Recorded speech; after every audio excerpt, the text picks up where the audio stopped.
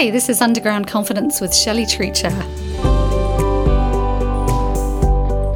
Today I'm just going to be giving you a small bite that goes with the last podcast about saying no. Here are some ways that you can say no. You can simply just say no. No, thank you. No, I don't want to. Thanks, not right now. No, but thank you for the offer. No, but I thank you for thinking of me. I really appreciate it. That's so kind of you, but I have to decline. I have decided not to.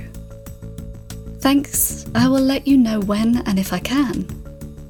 No thank you, I'm stretched too thin right now.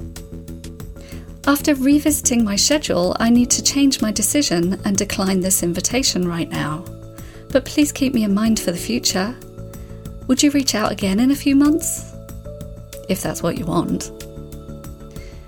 You can also acknowledge how this is for somebody.